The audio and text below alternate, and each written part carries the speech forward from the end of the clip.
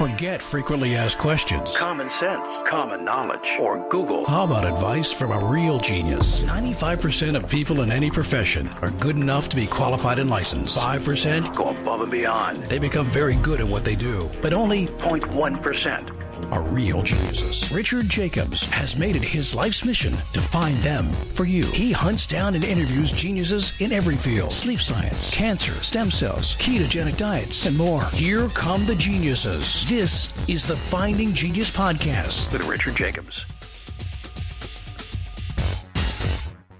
Hello, this is Richard Jacobs with the Finding Genius Podcast. I have St. Patrick Reed. He's an assistant professor in University of Nebraska.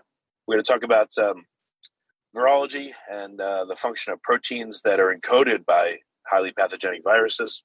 And some of the diseases that St. Patrick studies is, I like saying this one, chikungunya virus, and others. So, St. Patrick, thanks for coming. How you doing?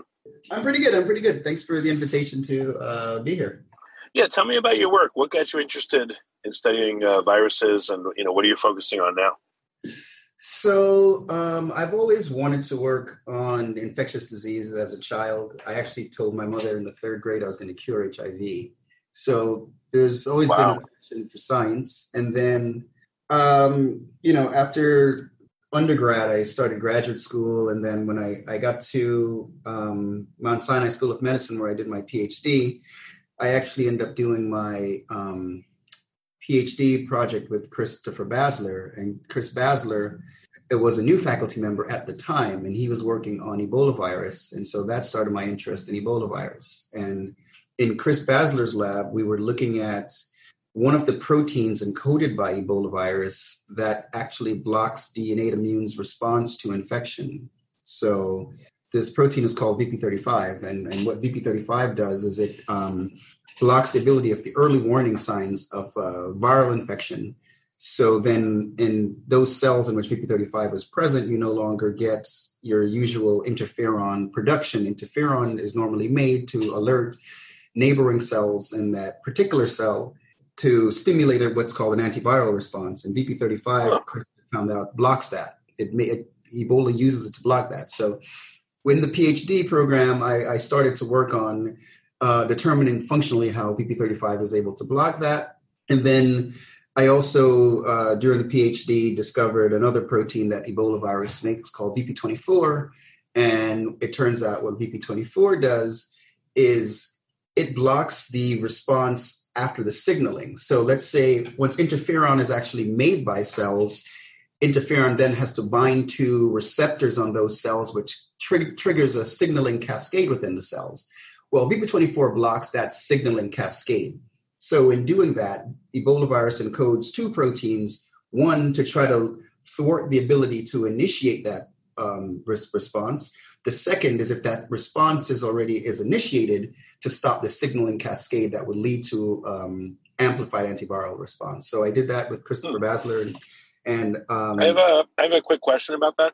These proteins that are made by the Ebola virus, I guess they're made only once an Ebola virus infects the cell, but are they, does the cell itself put these out to like extracellular vesicles to, educate other cells on what to not do?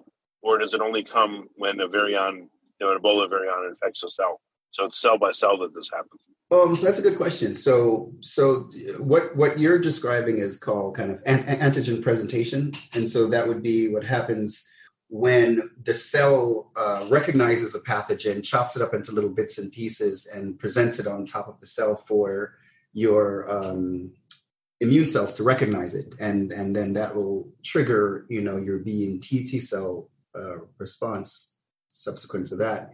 So you only get these proteins when the virus is replicating in that cell. So the virus encodes 7 genes, and from those 7 genes will make a number of proteins, and those proteins are only going to be produced by the virus when it's in the cells. Now, if the cell is able to, maintain its integrity somehow and not, die as a result of the virus replicating, then in theory, that cell could potentially present,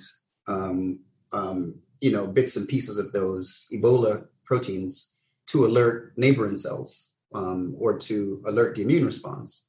So we'll move on in a second, but what does that do when someone gets infected by Ebola? Like they'll feel totally fine and then suddenly they'll be very sick.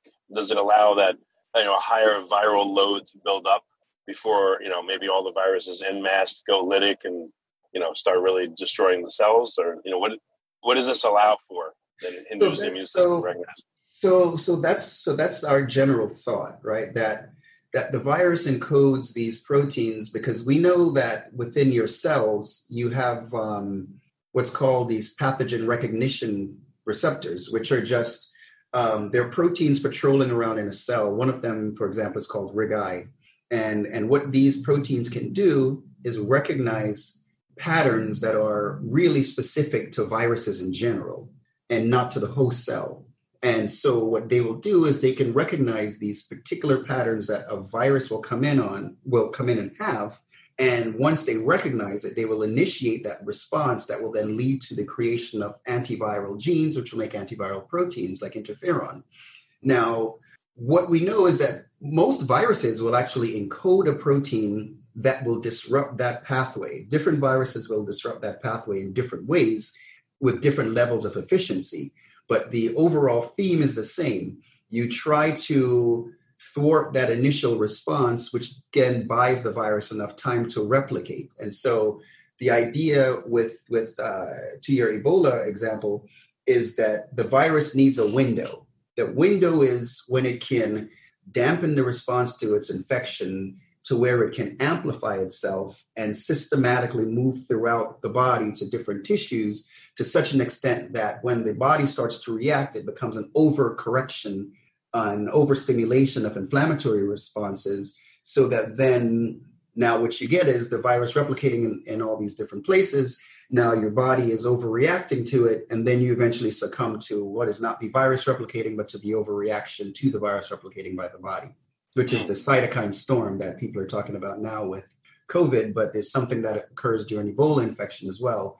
And what it really is that the virus is able to thwart the ability of an early response. And then because of that, you didn't get a disrupted late response. So, I apologize. I'm not a virologist, but so there are mechanisms inside of our cells themselves. It's kind of like a intracellular immune system. Yes. So actually, it's really cool. These systems were identified around, a little bit before I started graduate school. Guys like Ruslan Medzitov was key in this, and the identification of these toll-like receptors, which recognizes different pathogen molecular patterns. So they recognize things like double-stranded RNA or features on bacterium or different features. And then it turns out that beyond the toll-like receptors, there are intracellular proteins like your RIG-Is and NDA5s, which recognize features that are specific to viruses again. And so these things are just in the cells, and they will recognize these features on viruses. And once they do, they then will bind to other proteins that will then eventually lead to what's called transcription factors, which are just proteins that go into the nucleus and will turn on gene expression, and they will turn on specifically the gene expression of antiviral genes like an interferon alpha, interferon beta, which will then signal to neighboring cells and distal cells that, hey, upregulate your programming, there's something going on in the system. Yeah, see, you're saying that there's a lot of cell-to-cell communication through, like extracellular vesicles. Why wouldn't there be a case where a virus has developed a mechanism by not only infecting a cell, again, downregulating the interferon, but also using the cell to communicate through its normal channels, through like EVs to other cells, a false condition, for instance?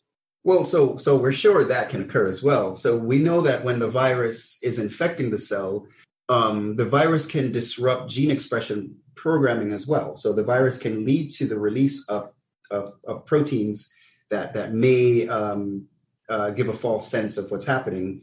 The virus will also, what a number of viruses will do is they'll downregulate gene expression in total as well. So some viruses will just stop everything from replics. They'll just stop the cells from being able to produce these things.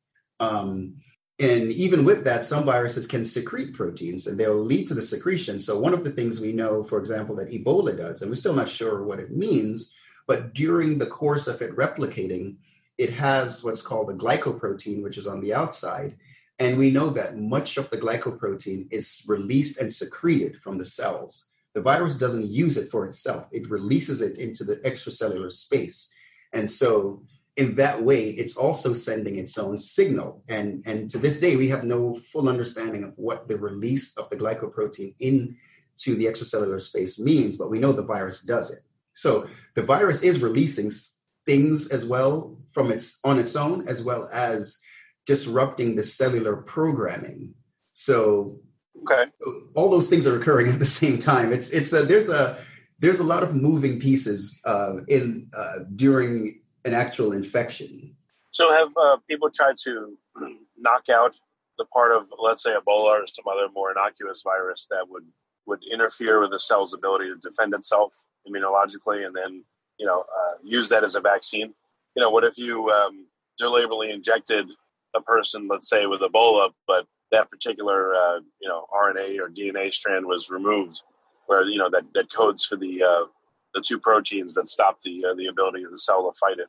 Well, that's a good idea, and so those have been proposed as potential vaccines. So there have been attempts to, for example, make a virus where you've taken out those components. I don't know the status of those particular studies, but I know those things have been tried.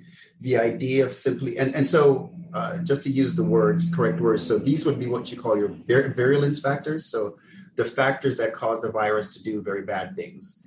And so if we know that VP35 and VP24 can impart those functions during the course of an infection, then simply removing them and having a virus that can replicate with these things being gone would be basically making a more innocuous virus. The problem with that, and that I didn't tell you up front, is these proteins also play a very central role in the way the virus replicates. So the beautiful thing about these viruses is that because they're so compact with such a small genome, each of these genes that make each of these proteins have multiple functions. And one function can be to block the innate immune system. Another function could be to help the virus replicate its own genome. So if you take it out, the virus won't replicate at all. Okay. What's the simplest virus known? The fewest number of genes, the one that's successful and requires a lot of reuse of the same genes or multi-purposing, but is incredibly simple. Ebola sounds like that, but are there others that are even more? Yeah, so Ebola comes in with 7 genes, and from those 7, it will make I would say besides the normal 6, the glycoprotein can make at least 3 different transcripts. Off the top of my head, the first one that comes to mind is Lassa virus. Lassa has 4 genes.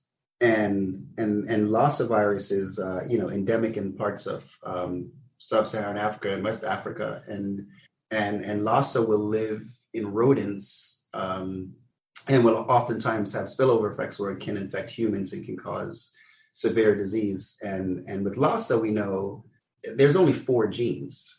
Has anyone tried to make Lassa with only 1 gene and see the phenotypic expression, 2 different combinations? Well, you need a couple of things. You need to be able to all the virus needs is what's called a polymerase to replicate its own RNA. And then it usually will require, like, let's say, another protein that the RNA can be, secured around. And then for the most part, viruses will need a way to get into cells. And so usually your viruses can have an outer surface protein, which is the one that mediates entry. So they're bare bones components that are required to allow for the virus to first enter a cell and B, to replicate its own RNA or DNA and then package and leave. So you need these different things. Whether you can put all of these different required functions onto one large gene, I don't think that's possible. Whether that exists in nature, I don't believe so. Is it possible to find it at some point? Maybe. I would never say it's out of the realm of possibility. If you like this podcast, please click the link in the description to subscribe and review us on iTunes. Well, is Lassa the simplest virus known, or is there one even simpler? It's the simplest emerging infectious disease that can cause disease. That's a replicating virus that I can think of off the top of my head. I don't know of another one off the top of my head that has a less than 4 genes that's causing disease to the extent that Lassa virus can. Yeah, the reason why I ask is 4 genes is a very small number, and you have a finite amount of combinations. I don't know if this would be workable, but what if you recreated Lassa, but the 4 genes were in a different order, in every particular order, and you exposed it to the naive cells, let's say rat cells? What would happen? Or if you removed 1 or 2 or 3 of the genes and tried different stuff, I just wonder if it's a good chassis to understand the basics of viral function that other viruses you couldn't do that with. Generally speaking, yes, I think, but the you would have to ask the right question, and that would be the key that would drive how you would modify, move around, and or assess functionality. Right? And that's actually really a big issue in science. That really the key to most of these. Understanding the way a virus works, understanding the way a cell works, understanding the way pathogenicity and vaccine develop, all these things. In order to understand these things, what you really have to boil down is the right question. If you can ask the right question in a very specific and driven and thoughtful way, then we then think of the system that can be used to address it, and then we can simply start designing the experiment and outlining the possibilities as such. But it starts with the right question. Yeah, okay. So so at Ebola, I paused you and asked you a whole bunch of questions. What other infectious diseases, viruses are you studying, and what's interesting about them? So after the Ebola, after I worked on Ebola, I started to work on chikungunya that you referred to earlier. And I actually started to work on chikungunya right around, I was at the USAMRIID, which is the United States Army Research Institute for Infectious Disease. And at the time, chikungunya was just, chikungunya, first and foremost, it's a virus that is it's transmitted by mosquitoes, similar to dengue virus and Zika virus. And at the time, chikungunya, it was kind of localized to Southeast Asia, parts of Africa, and India, and there were cases starting to erupt in travel-associated cases in Europe. So there were some cases in Italy and in France, and then notably in 2006 there was a case of chikungunya on this island called La Reunion Island, which is north of Madagascar. And it ended up, I think it was in 2005 to 2006, and it decimated the population. It infected almost 90% of the population. Wow. And chikungunya, it doesn't kill like Ebola does. What it can do is you can get this debilitating arthritis. And in some cases, the arthritis, in about a quarter of the individuals, the arthritis can last for years. So it was greater than 25%, and there's over 250,000 cases, and it just emerged that way. So I was following chikungunya at that time because I thought that was quite interesting. Yeah. And so I started to grow the virus up, and this is one of those viruses that was identified in 1952, and it was identified first in Tanzania, and the word chikungunya comes from the Makonde language. That and in Makonde, chikungunya means that which bends, and it's because when you're infected with the virus, you have this debilitating arthritic condition, and so it's associated with people walking around and with this bended posture. So it's chikungunya. That's interesting. So what happened in 2010 was there started to be cases of chikungunya popping up in the Americas. Okay. And so that really led to my interest in it, because it's around 2013, really, there started to be cases. And after 2013, there were these really interesting graphs you would see where if you looked at a map of South America, you would see, a few cases of chikungunya here and there. But after 2016, there were over 1 million cases of chikungunya in South America, in the Caribbean, in Latin America, and then it started popping up in the southern states, your Florida, Texas, Georgias of the world, and now it's just around. And it just came in between 2013 to 2016, just a wave of the virus just flooded the Americas. So what's interesting about its mechanism? It causes arthritis. How has that been figured out? And So that's one of my areas of research is trying to understand the underlying pathology that's induced by the virus. So how does it cause this debilitating arthritis? And then one of the things that I've been working on in collaboration with a colleague of mine, Eileen Cheng, who's an infectious disease doctor. She's now at George Washington University in Washington, D.C. One of the things we have done is we've been working with doctors in Barranquilla, Colombia, where we've been collecting patient samples, and we've been able to see there's a cohort of patients in Barranquilla that we had met in 2016, and we collected serum from over 500 patients, and we've been able to track. So we did a cohort study after 18 months, and there were still over a quarter of the patients still had debilitating arthritis. And so we've gone back now, and there's still a number of patients over 4 years later that still have this chronic arthritic condition. And much of where does the arthritis occur? Is it all over the body, or in certain? It's in certain joints, and it's hard to tell the specific joints. It's usually sometimes in the large joints like the knees. Sometimes it's in the fingers, in those joint spaces. Mechanistically, how it spreads to be in the areas it goes to, and exactly how it can develop this long-term pathology, that's still really unclear, because one thought is that it's the virus being able to replicate at some low level and recruiting this inflammatory response. However, when people look for virus, there was not really virus there. Another thought is that there's something being left behind that stimulates a continued inflammatory response that recruits, immune cells to the joint space. Another thought is that it's similar to rheumatoid arthritis in that there might be some kind of autoimmune triggering that happens. So the virus might resemble something in the immune system or resemble something in the host in a way such that when the immune response is triggered off, the virus is gone, but now the immune system is recognizing something that looks like the host's.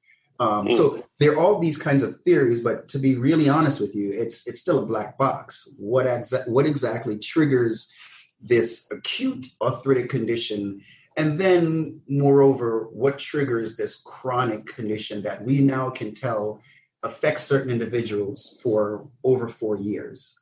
So for me, that's a really interesting phenomena that is not going to be specific to chikungunya. It's going to be something we're going to find out other viruses do, because there are a number of other what's called arthritic viruses like chikungunya, and understanding mechanistically how they're able to do this would then allow us to think about potential treatment options. And so one of the things I know there's viruses that can stay within us forever, as long as we're alive. And right. So, but those, right. So those are different. So those are for the most part, those viruses like your herpes viruses are your DNA viruses, and DNA viruses uniquely, for the most part, with the exception of a few, will replicate in the nucleus. And by replicating in the nucleus, they have the ability to stay with the cells. They have the ability to sometimes intercalate in the genome.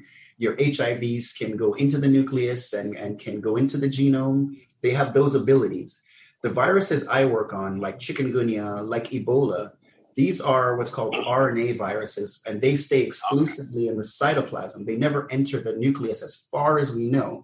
Now, they can make proteins that can traverse the nuclear pore and come back, but the viral RNA itself, for the most part, as far as we know, stays in the cytoplasm. So these viruses, in theory, don't lend themselves to being chronic. However, we know that they are. And actually, what we learned from the Ebola West African outbreak that occurred a couple of years ago in, 2015, 2016, in that West African outbreak, because of the number of patients that were infected, we learned that there were individuals who had got infected with Ebola, survived the infection, thankfully, but then like a year later, it reemerged, which means it never actually left.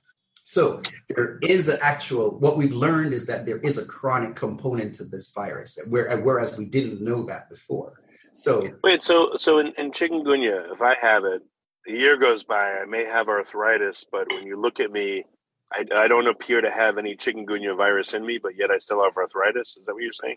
That's the point. So as far as we know, you get it, you get the initial sickness within your window of infection. So you get infected and you feel bad for 2 to 3 weeks, really bad joint pain, fever, malaise, all that other stuff, arthralgia, all that good stuff. And then, you overcome it. But in some individuals, you overcome those main symptoms. You overcome the fever, you overcome all that stuff. But the joint pain, the aches, some of these things can just persist. Now, if we were to draw your blood in that initial 2 to 3 week window, we could potentially pick up virus that would let us know that you're what's called viremic. So there's virus replicating inside you. Now, a year later, with those joint pains, if we draw your blood, we're not going to find any virus in there. It's gone. Now, is the virus laying low, replicating at some very low levels in discrete tissues within the body? That's the question. We know from animal studies that we can't really find it. Wait, so has anyone looked? Someone gets infected with chikungunya. Has anyone sampled their blood every day for a 3-week period to look at the curve of how the virus appears to deplete? Yeah, so we know those things. So we know the arc of let's say presence of viral RNA in blood. We know how that arcs, and that pattern will correlate to your initial antibody response and then a secondary antibody response. And when those things come and go, and then the last antibody response, which is the strongest and more specific one, when that spikes up, that usually corresponds to when you can detect less and less virus present until you just don't see virus present, and that antibody kind of stays around. But now what we know is that in some individuals, whereas the virus is gone from the spaces we're looking for it, the symptoms persist. And so, right. So the question, though, and again, it always gets down to asking the right question. So the question becomes, are the symptoms that are observed a function of the presence of the virus, or is it a function of something the virus left behind? Or third, is it a function of something in the body that was stimulated by the virus that is now causing a problem? And so if you can identify which of these 3 components is worth focusing on from a therapeutic standpoint, then you can now work towards seeing what can be used to alleviate the condition. Right. Have the joint fluids been sampled to see if there's any virus there? So we've actually done that. So and a number of studies have done that. So we've actually been able to collect synovial fluid from people. The problem is you generally have a lot of synovial fluid when it's inflamed. And that's when you're actively, undergoing the arthritic condition. Generally speaking, though, the synovial space is it doesn't allow itself to release a lot of fluid. So you're not getting, there's not a lot there, relatively speaking. Whether there's active virus replicating there at the time when it's looked for, no, we've never seen it. And other studies have not seen it as well. That's not to say the virus isn't around. It just means it's not floating around in the fluid we're looking for. Gotcha. So I've been interested in chikungunya from that perspective. Similar to Ebola, chikungunya makes just a small subset of genes as well. So chikungunya makes about 7 to 8 genes. Within that, it makes about 8 proteins. And understanding how those different proteins work is also of interest to me. Okay. Any other viruses that you're studying that are really unusual and interesting? I mean, like everyone else in science, we've been starting up a lot of work on SARS-CoV-2, which is an interesting virus all on its own. SARS is actually way more complex in its genome architecture, the amount of proteins it makes, than what I'm used to. So your chikungunya's and like Ebola's of the world, they have their 7 genes. SARS-CoV-2 is a lot more complicated than that. So I don't claim to be a coronavirologist. They're a select breed. But we've been doing our part to try to help understand the virus, to try to mitigate the severity of the pandemic. And so we've been doing a number of studies with collaborators who've sent us compounds. So we've been trying to screen those compounds to identify any that could potentially inhibit the virus. And a lot of our work is primarily on that front. So just we've set up screening assays in which we can replicate the virus. So we found different cells that we can get good replication. We found conditions in which we can look for active virus replication in particular cells. And so now we're just, I have collaborators in the UK, collaborators, across the country. And people have just reached out to say, hey, I have these, medicinal chemists and, chemists that have been working on their favorite compound for years. And they call and say, hey, can you test this? Can you test that? And then I say, sure, we can test it. So for the most part, what we've been doing now is looking for inhibitors to try to find out if we could find a magic bullet. Anything that you found in particular about, SARS-CoV-2? I know it's got, about 30,000 base pairs, RNA virus, et cetera. Anything interesting that you've been able to find that you think others haven't found yet that you can talk about? Well, one of the things that are of interest to me is that viruses like Ebola has a specific number of genes in its genome, and all of those genes are, let's say, in the virion. So those are like structural components. So if you were to, in theory, grab an Ebola virus out of the air and open it up, peel it open like an orange, you'll find all of the proteins that the virus makes. It's all in an actual virion. Now, that's really? Yeah. So they all are a part of the structure of the virus. virus. Okay. I thought, there was a capsid, and then the RNA or DNA was inside of it. But is there anything else in there? Yeah. So all the proteins are somehow going to be associated. So if you grab an Ebola virus, open it up, all of the proteins that the virus makes is going to be there to a different extent. There's going to be a low number of different proteins, but all the proteins are there. For your alpha viruses, like chikungunya virus, chikungunya makes what's called non-structural proteins and structural proteins. The non-structural proteins provide the complex that allows for the virus to replicate. But theoretically, those proteins are not going to be present in the virion. So if you grab the chikungunya virus out of the air and peel that like an orange, you're not going to see the non-structural proteins. You're only going to see the structural proteins. So those are two things to consider. With coronaviruses, because its genome is so complex, it makes a number of genes, some of which might be structural, some of which might not be structural, some of which are predicted to be made, and some of which we don't even know if they're actually made. And because of that, there's a gamish of things happening during the course of replication of SARS-CoV-2. One of the things that's caught in my eye is that with the thousands and thousands of papers and thousands of studies that have been going on, I don't think it's very clear what specific proteins the virus is making that's in its genome versus the specific proteins the virus may not be making that we predict to be in its genome. That has not been shown yet. So what I mean by that is that there's a number of predicted open reading frames and a number of predicted genes that we would say it should be making.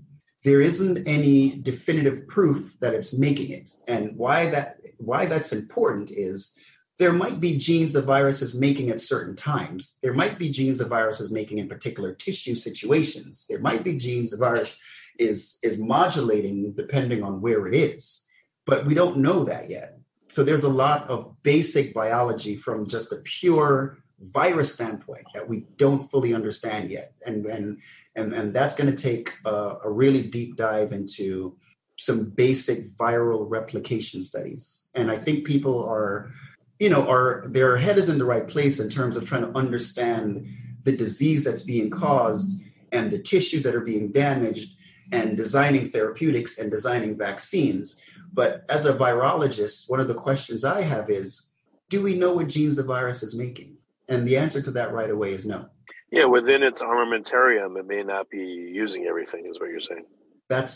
So that's what we need to know. Now I'm saying that like it's an easy thing to know, and it's not. I'm sure it's not. Yeah.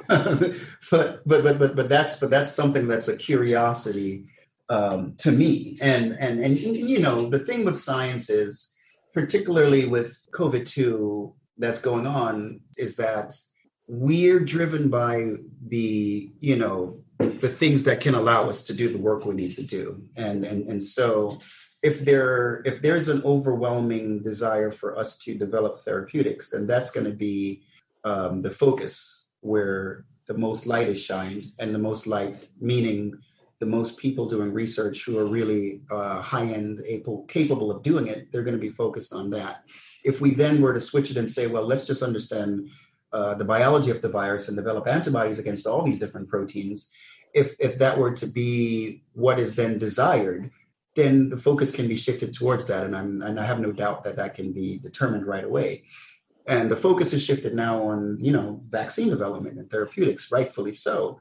And so I think a lot of efforts is being put towards that, understanding what happens to individuals who are infected and all those things. So at some point, I would like there to be a push towards some basic virology and answering basic virological questions of the virus. And at that point, we're going to get some more answers about how it replicates, where it replicates, when it replicates, what's the capacity. Once it replicates, how does it do?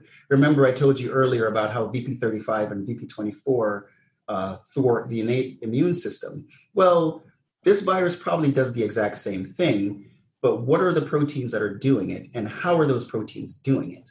Does the virus make proteins that get secreted and signal and block secretion of signals? Like all of these basic functions that we know viruses can probably do. These are questions that we can ask of this virus and should be asked. And I have no doubt it's going to probably be addressed to some extent in the near future. Do you feel like they are being addressed, or do you feel like no one is and you're not understanding why? I think they are being addressed. I have no doubt, because literally everybody is working on this. So I have no doubt that there's someone somewhere, somewhere in Germany or Brazil, there are so many labs whose entire focus now is trying to figure this thing out. So I have no doubt that we're going to get these answers. It's just a matter of time, because I don't think there's ever been a time in which there's been such kind of unity in terms of everybody dropping what they're doing and saying, okay, we're going to work on this. From, we're starting it up again, but we stopped all our chikungunya and Ebola work to focus on getting this terrible, drawing it up, characterizing it. I know people who've done Ebola their whole life. They've stopped. They're just working on this. People who work on influenza, they're working on this. Like the magnitude of work. I think it's very, very foolish, but yeah. Yeah. So I have no doubt. I mean, we've made the advancements in understanding this virus is at, for a person who works on viruses, the amount that we've learned about this virus in such a short time, it's amazing. Because when you compare it to like how long it took us to learn basic things about Ebola, basic things about other viruses, when everyone focuses on this one particular problem, the speed at which something can be designed and developed, it's phenomenal.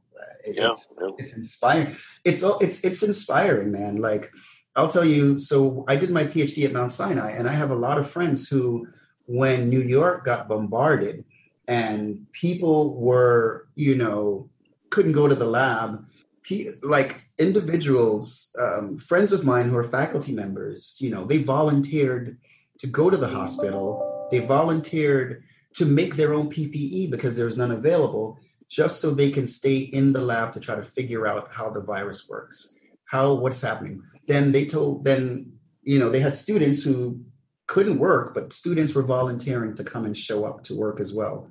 There was this big effort of people, and then the restaurants was bringing food to the hospitals because there were scientists working 16-hour days, 19-hour days to just try to first identify the virus, characterize the virus, figure out how it replicates. What are the antibodies it's generating?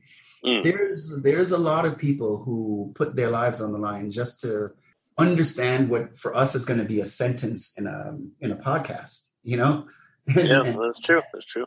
And that goes underreported and underappreciated a lot, I think. I'm sure it does. Yeah. All we see in the media is just fear and, no knowledge, no information, just fear. So I'm glad that scientists are working to try to understand everything involved with SARS-CoV-2. Because we need that. Without information, all that everyone's going to do is keep saying, we don't know, and make no progress. So yeah. And I think another thing that the general population should know is another beautiful thing that occurred in this time period is, if you were following, like I follow, I'm on Twitter, but I'm a scientist, so I follow scientists. I don't get involved in politics or any of that stuff. But like a lot of things that scientists were doing around the world, like guys in Belgium and guys in Germany, whenever they found something, instead of trying to publish it right away and keeping it secret, they released all the information. When people developed assays and they said, look, I have an assay to quantify the virus. Here's my protocol. Anyone who needs it can call me. I can give it to you. People were giving away all their data and all their information. And that's not something we do, but that was what scientists were doing all around the world. People were tweeting, hey guys, we just developed this new assay. If anyone wants to learn how to use it, here's my information. Get in touch with me. If you need any of these reagents, I'll mail them to you right away. This was happening like on a daily basis. As soon as someone made a big discovery, here's all the information I have. Here's the reagents if you need it. It was really great, man. It's still happening now, but it was. I was going to ask you, right? Is it still? No, it's still happening. There's still data sharing. There's still, hey, I have this reagent that works really well. If you need it, let me know. Okay. And that doesn't happen all the time. I know. I know. It's usually the opposite. So that's excellent. That's good to hear. Yeah, usually it's like, I got this and you don't. How about that? Well, very good. Well, St. Patrick, we're just about out of time. What's the best way? You mentioned you're active on social media. How can people listening to the podcast follow up and learn more from you? Let me look. I think my Twitter handle is ReidLab. Let's find out. And it's REID, Reid, your last name? Yeah, REID ReidLab. And my handle is at St. Patrick Reid 3. Okay.